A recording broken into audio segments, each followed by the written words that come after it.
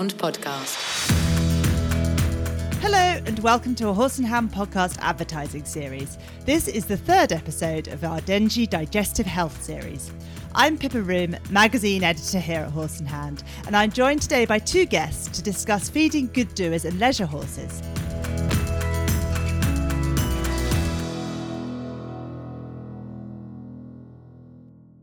First up, we have Jo Burns-Firth, who is a riding coach and also show jumps herself. Hi Jo, thanks for joining us today. Hi, and thanks for inviting me. Well, it's great to have you on. And we also have with us again Katie Williams, who is Dengie's Technical and Product Development Manager. Hi Katie, how are you doing? I'm very well, thanks, and it's great to be back. Well, Katie's been a regular fixture on our 3 Dengie Digestive Health series episodes, and it's always great to have her expertise. But Jo, we're going to start with you on this episode, and I'd like to start just by getting to know you a little bit. Tell us about yourself, where are you based, and tell us a bit about your career, first of all. So I'm based in North Lincolnshire, where I have a livery and training yard. My career, I've always been horse mad. The younger version of myself jumped regularly on the national circuit and was, won and placed at the Royal International and Hoys, and even represented GB. Today, I'm more of a leisure rider, do it for pleasure. I compete on the BS Amateur and Veteran Series with my horses, and work-wise, I coach. I've done that since I was 16 years of age, and now got the British Showjumping level 2 and 3 qualifications. And I'm currently, for my sins, at Gloucester studying my level 4 and a master's in professional practice in sports coaching. Great. And tell us a bit about your own horses and what horses you have and what you get up to with them. So I have 4 horses. I have Magalai, who's 26.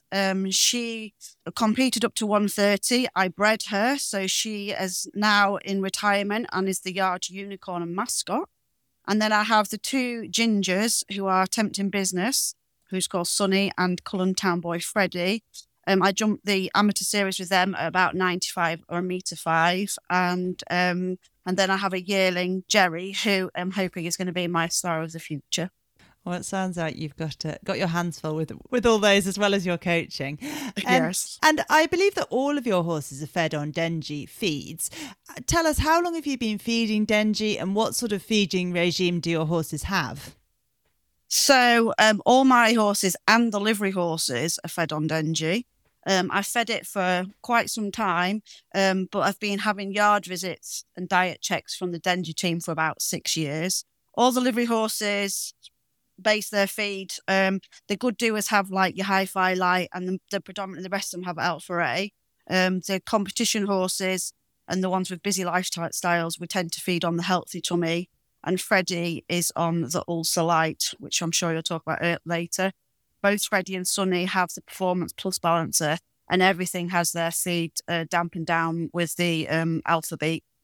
Great. And yes, as you say, we're going to talk some more about that new Ulcer Light feed. But just to sort of round out that overall understanding of your horses and the livery horses feeding regime, what is their sort of main forage that goes with that? Do they get much turnout? Do they have hay? Do they have haylage?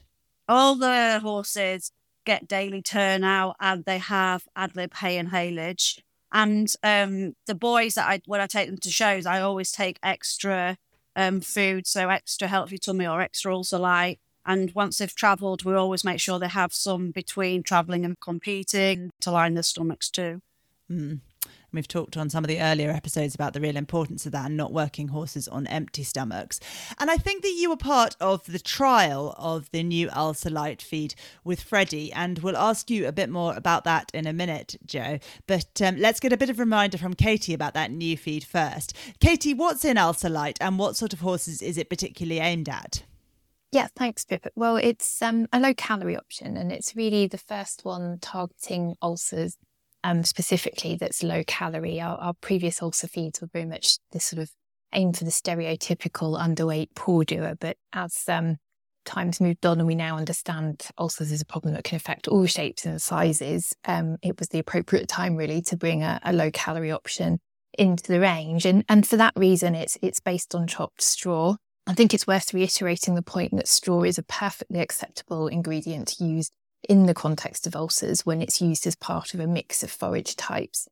There have been some studies in the past that have shown when it's the sole or majority ingredient in a ration, it can increase the risk of ulcers. But we've had subsequent sort of follow-up work to that to show that if it's used as a part of a blend, and even up to 50% of the forage ration can be straw and not result in ulcers. So it's a really useful ingredient for these good doers where we want the chew time, but without the sort of sugars and starch that you might find in other ingredients, and obviously without the calories that you'd find in sort of better quality forage options. I've also included a small amount of chopped grass in there, which is really just to try and add some natural sweetness, because it's no good creating a feed that horses won't eat. So I've also put some grass pellets in for the same reason, really, a little bit of texture, a little bit of sweetness that encourages the horses to eat up. And obviously when horses have ulcers, they may well actually find eating painful. So we've got to try and make it something palatable to get them to sort of tuck in. I've also got alfalfa pellets in there for their natural buffering potential. So there's been numerous studies to show the naturally high levels of calcium in alfalfa are really beneficial for helping to maintain gastric health. We have a light dressing of oil just to help generate some coat shine and aid dispersion of the other ingredients. And also, again, really to aid palatability, I've put a blend of herbs, which include oregano. So some people feel it smells of Italian cooking or pizza, but horses find it palatable too. And last but by no means least, I've included yeast and FOS prebiotics. And the FOS prebiotics in particular provide a food source for beneficial bacteria. And again, we've had studies that have shown that these good bacteria help to regulate acidity through the digestive tract. So it's all about trying to get the horse to eat, provide low-calorie forage and in a palatable form. And Jo, why did you sort of feel that Freddie was a suitable horse to try this feed, or was it something that Dengie approached you and asked you if you had a horse that was suitable? How did he sort of join that trial? So Claire Akers, who regularly comes to the yard, knows that we struggle with Freddie being quite rounded. And what we were struggling with was because he couldn't really have the full quota of the healthy tummy, that he wasn't getting all the natural, all the vitamins and minerals required from it. So she thought he'd be a good one to put forward, as he was like a performance horse as well as a fatty. And Katie Clare is one of the team of nutritionists who work for Dengie, is that right? That's right. Yeah, she's been with us, I think, over 15 years now. So she spends a lot of time out talking to sort of performance horse owners and riders. So she's our specialist in the performance horse sector, really. So best place to find great candidates for us to trial these sorts of products with. And Jo, what when you first got that new feed, what was the feed like to sort of look at and touch and smell? What did it seem like? It's really soft. I think Katie mentioned that, and it's a real short chop. It's a lighter colour than the healthy tummy, and it does have the alfalfa and grass pellets. It does have a lovely herby smell, although I never thought of pizzas when I was giving it a smell. And did Freddie find it palatable? Was he happy to sort of snaffle it down? Yeah, Freddie was very happy to snaffle it down.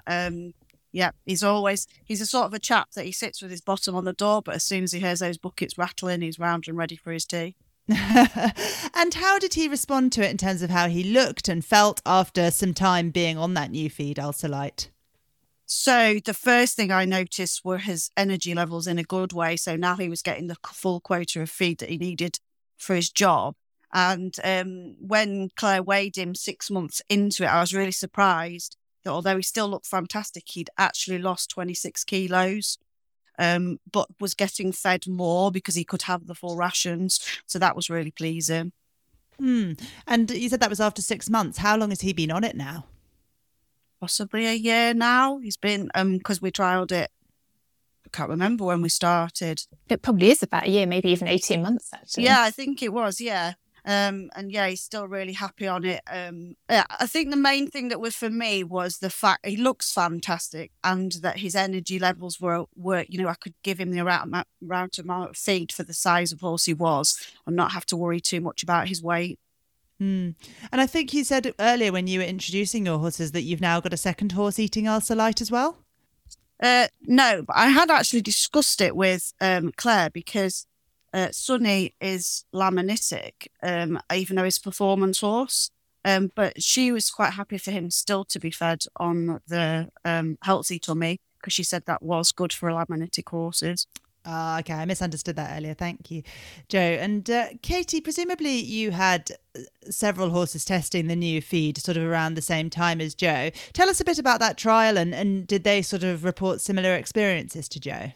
Yes, I mean, actually, the launch of this product has been delayed a few times because of the pandemic. And so it gave us even more time actually to trial it with a wide range of horses and ponies. So several of our supported riders have trialled it with dressage horses in particular, as they're often the warm blood, the good doer types. And obviously the key thing for me was how well they ate it. And, you know, a competition horse with ulcers is probably our toughest challenge in terms of palatability and creating something that they want to eat. So, you know, we always test these things really extensively to make sure we get it right. That's really where my job combines art and science. I can create the most technically superior product, but if a horse isn't going to eat it, then it's not going to work. And conversely, I can make something that's really tasty and yummy, but it's probably full of all the wrong sweet things that horses love, but probably shouldn't be having, because it's not going to keep them in good health for very long. So yeah, it's definitely a balance of trying to create something that finds a balance really between health and palatability. So yes, with those big dressage horses where owners want to feel like they're feeding them something because they've got a job to do and they need some fuel for work. But it's putting the right sort of energy in. It's slow release. It helps to fuel their work, but without sort of blowing their mind. And again, they can feed plenty of it. So they're eating, you get all the benefits of an increased chew time, which produces more saliva. And that in itself helps to buffer acidity through the digestive system. So it's a nice balance between plenty to eat, but not too many calories. And let's talk a bit about sort of feeding leisure horses in general, or lower level competition horses particularly. Are there sort of certain common problems that you see in terms of riding or health that you are often approached by these riders and they want you're sort of as the feed provider to help them tackle? Yeah, I think quite often with the good doer types, and you know, obesity and overweight issues are one of the biggest challenges for the leisure population of horses and ponies in the UK. A lot of the time then people reduce the amount of mix or cubes that they're feeding because they don't want them to put on too much weight. But as sort of Jo alluded to, you then do actually miss out on all the essential nutrients, the vitamins and minerals. So when these feeds are formulated, they're designed to be fed at a certain level. As soon as you drop below that, you're actually missing out on the things that are part of energy metabolism. So vitamins and minerals all have a role to play in health and performance. So you can sometimes find then that your horse lacks stamina, runs out energy, you know, sort of just doesn't look and perform at their best because all those essential bits have been dropped down because you're trying to manage their weight. So if we can balance the ration, very often it's coming back to using fibre as the base and then putting, like Jo does, a balancer on the top, or particularly at the moment, a good quality broad spectrum vitamin and mineral supplement can be a very cost effective way to do that. And you're not compromising in any way because the vitamins and minerals are there. You're balancing the ration, but you're using the fibre in the bucket as the energy, the protein and the fibre, obviously, to fuel the work the horse is doing. So sometimes it's just reconstructing the diet a little bit to make sure it's balanced. We do find that as people start to compete, they feel they have to give their horses more. So they tend to turn to mixes and cubes to do that. And aside from potentially promoting weight gain, they can actually also make horses a bit more lively or overexcitable, which sadly can mean that some riders lose confidence as a result. And obviously it certainly impacts on performance. So again, it's coming back to the basics. Let's start with a good quality forage as the base to the ration. Use fibre and oil if you do genuinely need more energy for the work the horse is doing. Balance it out, and then if you still need more energy, then we use the sort of cereals to create that sort of perhaps slightly more forward-going attitude if they are a bit lazy. But unfortunately, people default to that first without getting the basics right, and as I say, it can ultimately result in them losing confidence. And what sort of advice do you sort of frequently give to riders with those leisure or lower level competition horses? It is really about keeping starch to a minimum, both for health and behaviour. So starch is creating more acidic stomach, and if less forage is also fed, it exacerbates the problem because you've got less saliva being produced from less chewing and therefore less buffering potential. And we've seen that studies have shown that horses actually use more force through their jaws when they chew the forage. So you're actually getting more saliva produced as a result of chewing forage. And that's why it's really important to use that as the base to your ration for the health of the whole of the digestive tract. And again, it's a case of if we're trying to reduce the risk of ulcers in particular, any form of exercise above a walk is potentially sufficient to increase the risk of the acid splashing around in the stomach. Obviously, the more time the horse is exercised for on an empty tummy, the greater the risk of problems. But even just a small amount of exercise, 20 to 30 minutes, trotting, it basically is enough to create this acid splash effect. So feeding before you exercise, sort of 20 to 25 minutes before you tack up, put a double handful of chopped fibre into them, or if they're tucking into the hay net or, that eating grass or something coming from the paddock, that's absolutely fine. It will do the same job, but they're the key things really to try and reduce the risk of ulcers. Keep your starch level down and don't exercise on an empty tummy. And Katie, I was thinking about this because when we were in the pony club, when we were all kids, one of those sort of golden rules of feeding was that you don't feed within an hour of riding. That was always sort of the old school advice. And this feels a little bit contrary to this in terms of saying make sure the horses do have something in their stomach and are fed, like you say, 20, 25 minutes before riding, not a big feed, but something foragey. Just kind of reassure us on that, because it goes against my pony club instincts to think of giving my horse a little feed before I ride him. Absolutely. It's a real sort of turnaround from where we were, say, 20, 30 years ago, isn't it? But it's the difference between a cereal-based feed and the sort of chopped fibre and forage, because we know that if a horse exercises on an empty stomach, there's nothing there. You can have the splashing of the acidic contents reaching the sensitive area of the stomach, and that is what basically causes ulcers. Now, cereal-based feeds, if we exercise when we've just fed those, there is a risk that they will pass through the digestive system before they've been properly digested, because the act of exercise is going to increase the rate of transit through the digestive system. Now, when that happens with cereals, they're obviously passing through to areas of the gut where we don't want them to reach, in particular the hind gut. So that's where they can cause problems like colic, laminitis, etc., because they're fermented very quickly in that hindgut region. So that's what we're trying to avoid when we say allow at least an hour. So they've gone through the stomach, they've been properly broken down. Potentially the starch has been absorbed in the small intestine. That's what we're aiming for with cereals. And then we're not going to cause problems if things start to speed up a little bit when we exercise. Now with fibre, it's in the gut, in the stomach to try and stop the acid splash. It generally moves through a little bit slower anyway, because it forms that sort of fibrous mat and takes its time to move down through the stomach and then through the rest of the digestive system. But also, if it does happen to go through, if things are pushed through a bit quicker than normal, if it reaches the hindgut, that's where it's supposed to be fermented and sort of broken down to release the energy anyway. So it's not going to cause the sort of negative impacts that if cereals reach that region that they can do. Okay, well, it's good to have that reassurance, that understanding of that sort of change, I guess, in the science behind feeding our horses. And aside from Ulcerlite, what sort of feeds do you have in the Dengie range that can be useful, particularly for leisure or lower level competition horses and riders? Give us a bit of a recap on what sort of feeds those people might want to look at.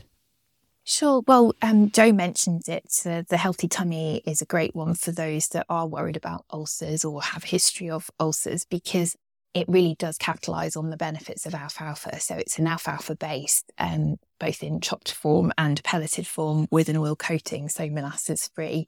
And it does have vitamins and minerals added. So if you want the all-in-one convenient option, you don't have to think about adding balancers and supplements. It's done for you. That also has the BETA approval mark for horses and ponies prone to ulcers, and BETA is the British Equestrian Trade Association. They are an independent assessment of these products. So it is a great mark to look for if you're trying to find feeds that are particularly suitable for those prone to ulcers. And Alfre oil, actually, which I think Alex has mentioned, Alex Bragg, he uses it as a much higher energy feed. So it's comparable to a competition mix in terms of its energy value, but it's all coming from fibre and oil. So it's slow release energy. They're very sort of well tried and tested feeds, those two. They both provide service energy. They're both molasses free, so they're great from a behaviour perspective as well as health. And they're obviously both very low in starch. So the reason alfalfa, actually, I find this quite interesting, that alfalfa is low in starch because it's a plant, just like any other plant. It's going to photosynthesize, so it uses light to create sugar. But rather than storing it in the bits above the ground, so its stalks or its leaves, for example, or even its seed heads, it's primarily putting it into its roots below ground. So they're the bits we don't actually feed to horses. So although it's functioning in the same way as other plants, because it's putting its starch elsewhere in the bits we don't use, it's a great way of utilising a plant that's high in quality protein, really abundant in minerals, but without the starch levels. So that's what makes it a great base to rations for horses, really. And again, I think Jo mentioned actually alpha beet. You can see she's had the full briefing on this one.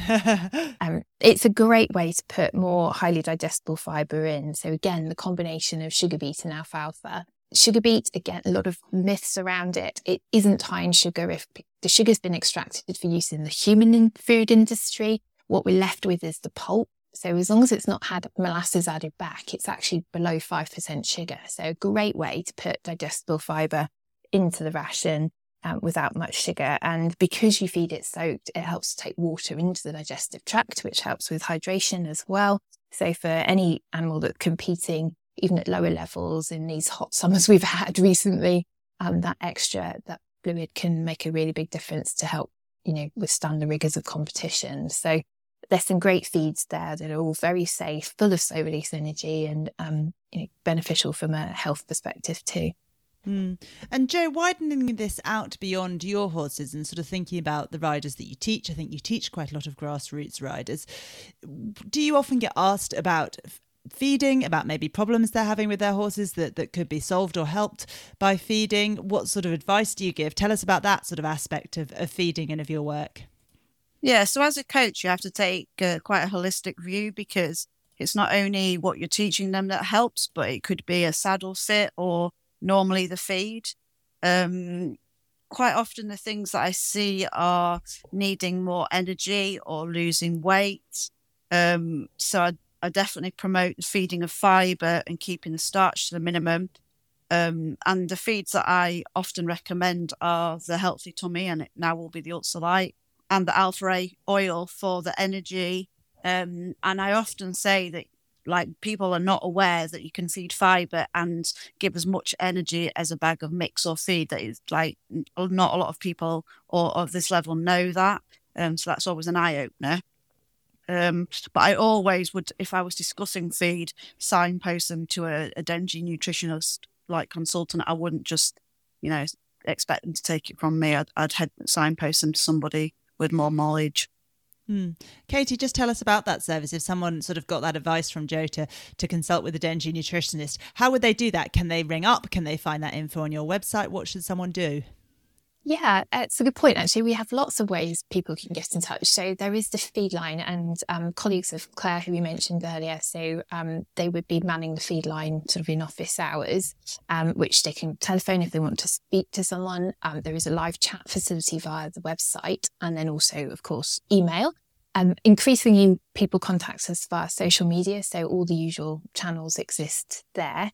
But the role that Claire in particular does is to take things like the weigh bridge out, weigh horses and ponies and give advice. And obviously, nothing beats actually being able to see an animal, touch it, feel it, assess its weight and condition and things. So that's a service we tend to offer for sort of 10 or more horses, because it is a lot of effort and obviously time and cost involved in taking the weigh bridge 2 yards. But if you get together with a group on a yard, if it's liveries or the yard owner, obviously, we will come out, and it's a service that's all free of charge, and there's no sort of pressure to buy anything on the day. It's just an advisory sort of role, but it is, obviously from a professional, sort of qualified, experienced horse person, which the balance of understanding the nutritional technical side of it, as well as being able to apply it to real world situations, I think is particularly important, because, as I said a few times, really, we can do the perfect diets and things, but there's so many other factors that come into it. And, not least whether the horse wants to eat it or not, that's really important. And, that's what we're there to try and help with as much as just giving technical information. Well, if you want to ring that feed line or find out more about that, the Dengie website is your one-stop shop at dengie.com for that. And Jo, just coming back to you and talking about those grassroots riders who you teach, do you have any particular advice that you give them sort of on the management side of their horses as well as in terms of what they actually feed? Yeah, I always tell them, because the horses are competing and travelling, to feed them to reduce the risk of ulcers. I recommend a good fibre diet and normally would suggest the healthy tummy. But now I would potentially suggest the Ulcerlite for those on the good doers, and to feed 20-25 minutes before they do ride to reduce the risk of ulcers and splashing rather than have to deal with it later on. And that's something we've come back to a lot on this series, is talking about that point about not riding on an empty stomach. So thanks for bringing that up again, Jo. It's so important. Well, I think we're getting towards the end of this episode, and it is the third and final episode of our Dengie Digestive Health series. Katie, before we go, I think we need a final word from you. And I said earlier in the series that people have short memories. They're listening to a podcast, they're mucking out, they're running, they're driving, whatever, and then they go and they crack on with their day. And if people were only going to remember one thing from these 3 podcasts, what would it be? I would say the emphasis is always on fibre, and specifically getting the right fibre for your horse. There are a huge range of products out there now to suit all horses and ponies, whether you need low calorie or something with a bit more energy. But as a general rule, fibre can meet the needs of most horses and ponies. Maybe the exception is those competing at the very highest levels, but the vast majority of the time we can provide what the horse needs from fibre. So start there, and I think you'd be amazed how far you can go very often. Thank you, Katie. And Jo, before we finish up, was there anything else that you wanted to add? Yeah, I was just thinking that I have had the luxury of being taken to the Dengie site and seeing the harvest in action and the manufacturing process. And then I actually went on and achieved their Bronze Product Advisor Award. So I feel I am a little bit more qualified to talk about their feeds. That's interesting. What sort of thing did you see at the Dengie site? What was tell us something that was particularly interesting about that visit? We were taken out to the fields and seeing the lucerne actually being cut, and then we were taken and seeing the lines where they were bagged and where the stuffs were added, and on the boards it was written what went into each feed. And we discussed that you could actually trace the feed back to the field or back to the plant where it was taken. There's a lot about clean sport and feeding horses and where it comes from. And I know myself, I've actually been pulled up at a show where they wanted to blood test the horses, and I had the knowledge that I knew where my feed had come from, which is a real great thing. Well, I think that we might need a video series rather than a podcast series. We might need to go and visit the Dengie site too. Yeah, and it's probably worth me mentioning, actually, I think, because Jo then referred to the alfalfa as lucerne, which we all do interchangeably. They are 2 names for the same plant. So lucerne and alfalfa, it's the same plant growing in the field. It's the same product in the feed. It's just different names for it used around the world. But we're all guilty of using them interchangeably. So just thought I'd better clarify that one. Yeah, no, great. Thank you, Katie. Good to have that insight. So thank you so much to Jo and to Katie for joining us today. Thank you for having us. Thank you.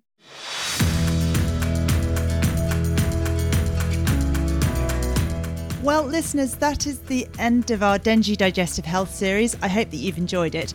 Do go back and listen to the other episodes if you haven't heard them yet. The first was a detailed look at the horse's digestive system, possible problems, and particularly causes, diagnosis and treatment of ulcers.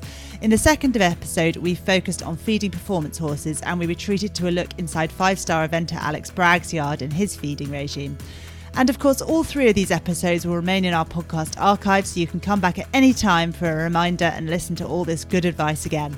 Thank you for joining us, and I hope that you found the series useful.